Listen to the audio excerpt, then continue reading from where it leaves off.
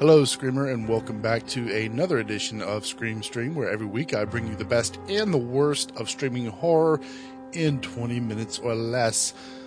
My name is James Gass, and as always on this show, I don't want to give anything away. I don't want to talk about the film scene by scene. Instead, I want to talk about what makes the film good or bad, rather than going through the whole thing. Now, there are great podcasts out there that discuss a horror film scene by scene, and I am not dissing on those at all, but sometimes you just want to know if the movie's worth watching, so that's what I do. And I am a fan of some of those shows that get really deep into it. For example, Dark Discussions is one of my favorite horror film podcasts, where it's a roundtable discussion of a particular film, and they go scene by scene. And this is not one of those shows. Instead, we're going to get you through it so you can decide whether you want to watch it on Netflix or not. And on this week, I'm going to finally get around to An American Ghost Story. And this is a 2012 haunted house film. For a brief plot synopsis, when Paul, an unemployed writer, decides to rent and live in a house that's rumored to be haunted, he puts his life and his relationships in grave danger as he obviously attempts to get the story that would finally make his career. So that's the film we're going to be reviewing tonight. It's a very low-budget film, but that does not affect the film's quality, in my opinion. Now, on IMDb, it does have a 4.3, and I think that is a little low. I'm not going to tell you. First, I'm going to do my little review here. This film was written by Stephen Twardowski and directed by Derek Cole. Stars Stephen Twardowski, Liesl Kopp, and John Gale. Boy, I sure do butcher these names, don't I, sometimes. So this is a very small crew here. I mean, even with the actors and the production crew, it's like maybe 6 or 7 people in total. And I'm sort of used to working on films like that because I'm an independent filmmaker. Not a very good one, but I'm one. So I'm used to doing, writing and directing, and then sometimes acting in my own films, and then having a very small crew. It's normally myself and a boom operator. So I know how this whole process goes. I know it can be hard. Now, none of my films have gotten on Netflix, so I do have to applaud these folks for getting their film on Netflix. What a great accomplishment to actually have your film released. I mean, I should say a zero budget filmmaker. I mean, that would be awesome for me. I don't really care what kind of reviews I got, if people liked it or not. Hey, I did a movie. So I do applaud them on that. So let's talk about the film itself. The tone of the film is mostly a good, serious tone. And I like that. I like when horror films take themselves seriously, but not too seriously. But there's not like a whole lot of comedy, goofy comedy. I like a horror film that is serious, that gets to the point. Usually, sometimes I do like a slow burn, but a film that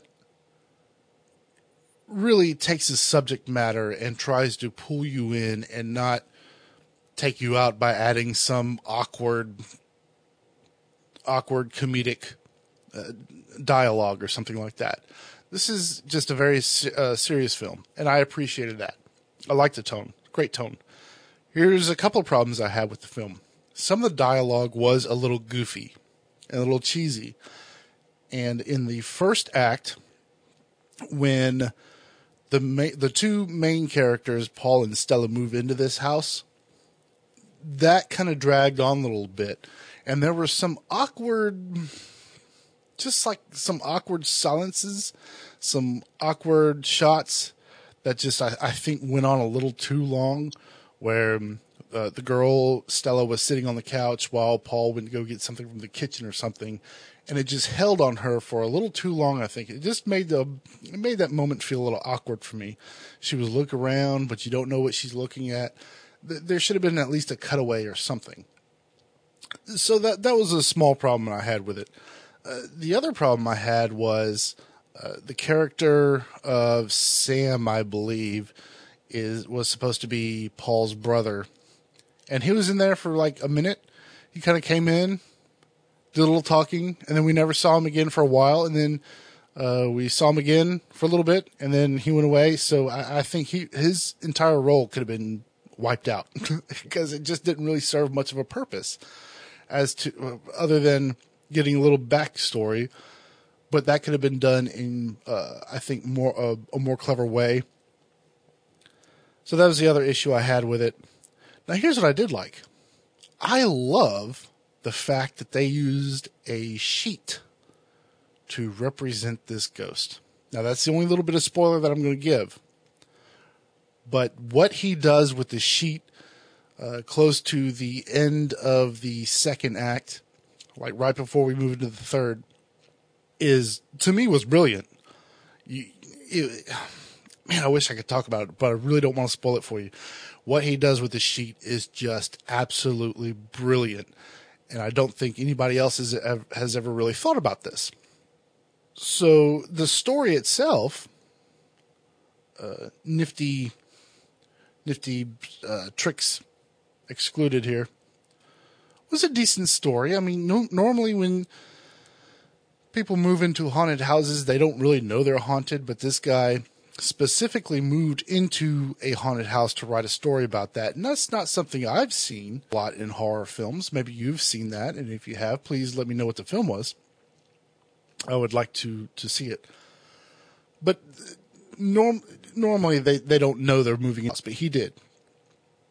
And of course, his girlfriend was going to object. I mean, we kind of saw that coming. And she just quickly moves out after some pretty odd stuff happens, which I thought was a little ripped off from Poltergeist. That something differently could have been done there as well. But the story of the guy trying to figure out the history was kind of cool. It was a nice little story. It's sort of a typical story, but it was written in a fairly well way, other than those tiny little problems that I mentioned previously. Now, the guy who wrote the film, Stephen Twardokis, however you say your name, sir, did a pretty good job at acting. He was a decent actor, especially for. I don't like using the term "no name" because that's just, to me, that sounds degrading. For an actor that isn't well known, how about that? Okay, for an actor that isn't well known, even Liesl Kopp and John Gale, they did really good jobs. Wendy Haynes did a great job. So the acting was pretty good. And a lot of times in these low budget films, you just see terrible acting. I mean, just bad, just piss poor acting. But all these folks did a pretty good job, and I do have to applaud them for that. They did well. They did well. So the acting was decent. Cinematography was pretty good. You could tell it was shot on digital. I would have liked to seen a little more depth of field, maybe a little more grittiness to it, maybe a little more grain. There are ways you can do that with digital now. And I probably would have liked to seen that. But the lighting and everything like that was well done. I thought it was shot fairly well. Again, to be a low budget, almost zero budget film, I thought they shot it well. The wrap up, the end of the film, I thought was pretty good. I liked it. And for jump scares, was it a scary movie? It was spooky at times. It was pretty spooky. And there were a few moments when it was really tense. And I thought they did a good job at keeping that tension going. I thought the jump scares were good and well timed. And even like the non-jump scares, just the spooky stuff that happened, I thought was pretty good. Even though I do think they ripped a little bit off of Poltergeist. That's okay. I'm not going to hold it against them. But overall, it was a decent movie. And if you don't have anything else to do on a Friday or Saturday night, or even like a weeknight, I'd at least recommend it, watching it. I liked it. Now, I did get into a debate with one of my ex-film classmates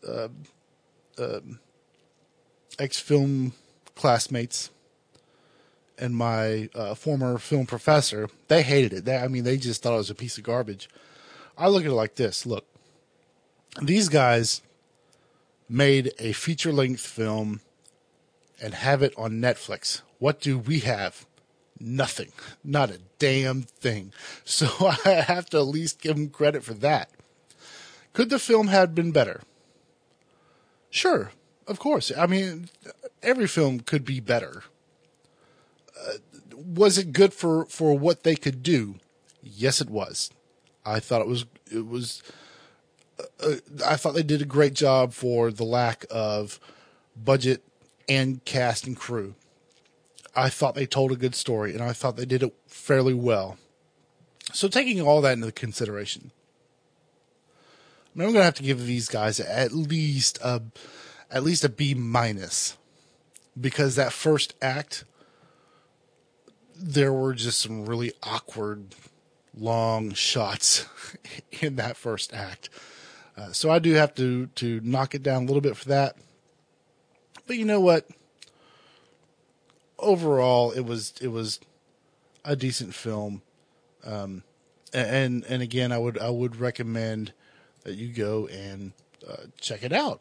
At least watch it on Netflix. I mean, shit, if you subscribe to Netflix, it's not going to cost you anything extra. So there you go. Just a couple of these other things that some of these actors have been in. Liesl Kopp. I hope I'm not butchering her name too severely. She was in The Traveling Traveler, which is a TV series. She was in the series Parenthood. She had like a cameo, or not a cameo, but did like one episode, a small role in that. The Adventures of Mr. Clown. She was in that. Detective Professor Chickless, MD. Sounds like an Adult Swim show. Nightcomer, People Glue, An American Ghost Story, Entrance, The Scream of the Screaming Screamer was a short that she did. So she has quite a few credits behind her, and I thought she's a pretty good actor. And of course, your acting is only as good as your direction. And again, I think her role in that first act, especially when they were moved in and it was night and she was sitting there on the couch, that was just that could have been edited down. You could have fixed that in editing. Something could have been done just to shorten those awkward shots. And the writer, Stephen Twardokis, Old Dogs and New Tricks was a TV series. I guess he was in that. The Ballad of Josepha X. A lot of shorts. Nothing I recognize. But hopefully his career will grow and he'll get better. Let's hope so. All right, so that's it for this episode of Scream Stream. I hope you enjoyed it. I hope you enjoy all the episodes. And if you were just listening to the show or just finding the show, please go back and listen to the rest. We have broken 11 episodes now. This is number 12. So please go back and check out the rest of my episodes. Oh, God. So go check those out. And always, you can find our website, screamstreamcast.blogspot.com. If you want to email me, that's jamesgass@me.com. And that's gas with two S's, GASS. And you can also follow me on Twitter, scream_stream. And if you like the show and want to support the show and help it grow and get better, check out our Patreon page, and it's patreon.com/screamstream.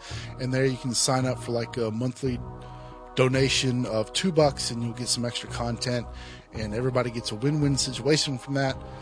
I would appreciate it greatly.